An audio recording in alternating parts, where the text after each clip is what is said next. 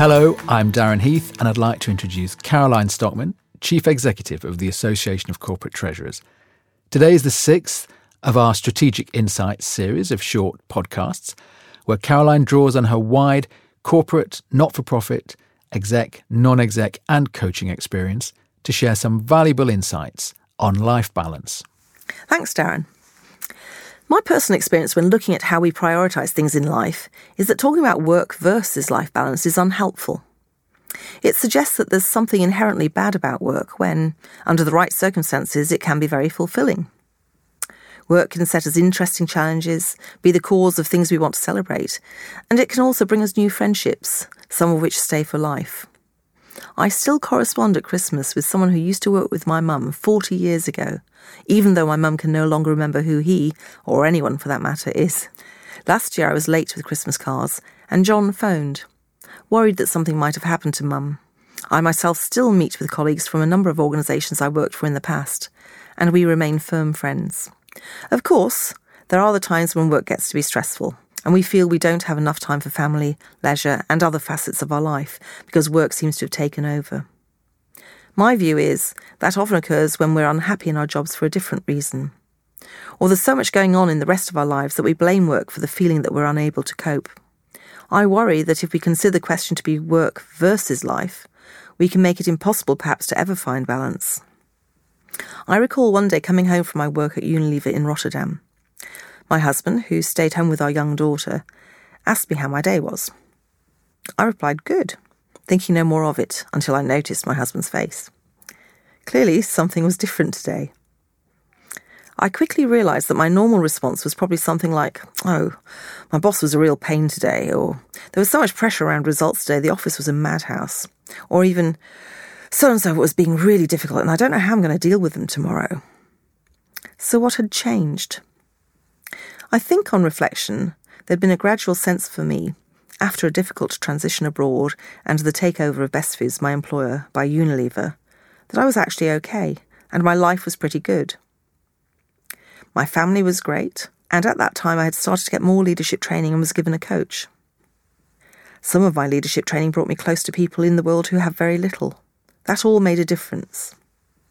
From someone who had, through their life, been quite in the detail, someone who could critique things very well indeed, and therefore risk coming across as negative or a naysayer, I was starting to become someone who looked at the glass as half full rather than half empty. The realisation of what that could mean to myself and my family came to me that evening in my kitchen in Rotterdam, and I decided I wanted more of this positive life. I'll come back to positivity in another session, as I built on this in my next role in the wonderful kingdom of Thailand. Back to the kitchen, though. My husband and I discussed this new me, if you like, and he said to me something that I'll also always remember.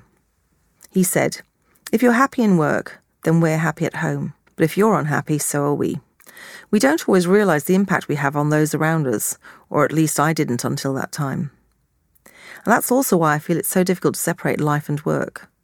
Work is such a big part of our lives, and if we divide things up in this way, how can we ever be happy at work, and how can we bring our whole person there? And how in turn can we be happy at home? Too often we hear stories of people who have kept their home life in a different compartment, so to speak, and have either been afraid to be themselves at work or else culturally just could not see a way to acknowledge what was happening to them at home. Like the very senior guy in one blue chip company, on a leadership course with colleagues, who thought they were getting to know each other really well, who slipped out to his mother's funeral without telling anyone. Or the other very senior figure whose daughter sadly committed suicide, and he was back working the next day. Clearly, different people have different ways of dealing with grief, but these examples suggest to me that the culture those individuals knew and felt part of meant that they kept private life totally separate from work life, and I think that is changing a lot with younger generations coming into the workforce. But still, 60% of those LGBTQ plus individuals who came out at university go back into the closet when they join the workforce. So they, seemingly of necessity, start to live two different lives.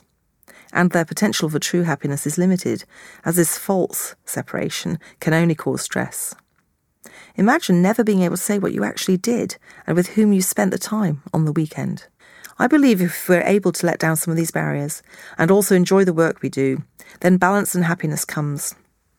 We can't expect to be happy all the time, of course, and the tougher times can be helpful in some ways, as I'll cover in another session. But on the whole, enjoying our work, where we spend such a lot of time, is critical, not only to happiness, but also to success and satisfaction with ourselves and our whole lives. All these things are connected. Unfortunately, many people work in jobs they don't really enjoy, and if that's you, then it's worth stepping back and thinking about what you'd really love to do. Next session, I'll talk about using your strengths, and defining those can be life and career changing. Finding the right role and right organisation, where we accord and are in tune with its values, will not only make our working day more enjoyable, but will bring that elusive balance into our lives. And we mustn't forget about the impact on those around us in terms of how we work and what elements of work come into the rest of our lives. We might be having a whale of a time with our work challenges, so much so that we're constantly on our devices at the dinner table or when we're with family and friends socially. But that's not being present, and it's something we need to maintain strict rules around, I believe. It also sets the tone if you lead a team, and this is one area where I think some sensible divides are appropriate. I go home in good time when I don't have an evening event, and should I need or want to do more that day, I'll do it later in the evening when family is doing other things. We all have different preferences. For instance, some people like an early start, which doesn't impact on family or social life, say. But the key is to think it through and find a modus operandi that works for you. As people can work more flexibly nowadays, and indeed as young people demand this, then I believe our balance will not only improve, but we'll see the edges between so-called life and work blurring, if they indeed currently exist. A day where we work a bit, play a bit, carry out some family-related tasks, work a bit more, and so on, will become part of the norm for many people. In the meantime, it's about consciously creating a situation where we'll be happy with our work, as well as ensuring that doesn't mean hell for the people we live with. Well, some food for thought about happiness in our roles, bringing balance in our lives. And as Caroline says, we'll look at our strengths next time as a key to unlocking our full potential and finding the right career path in life. Till then, goodbye from both of us, and thanks for listening.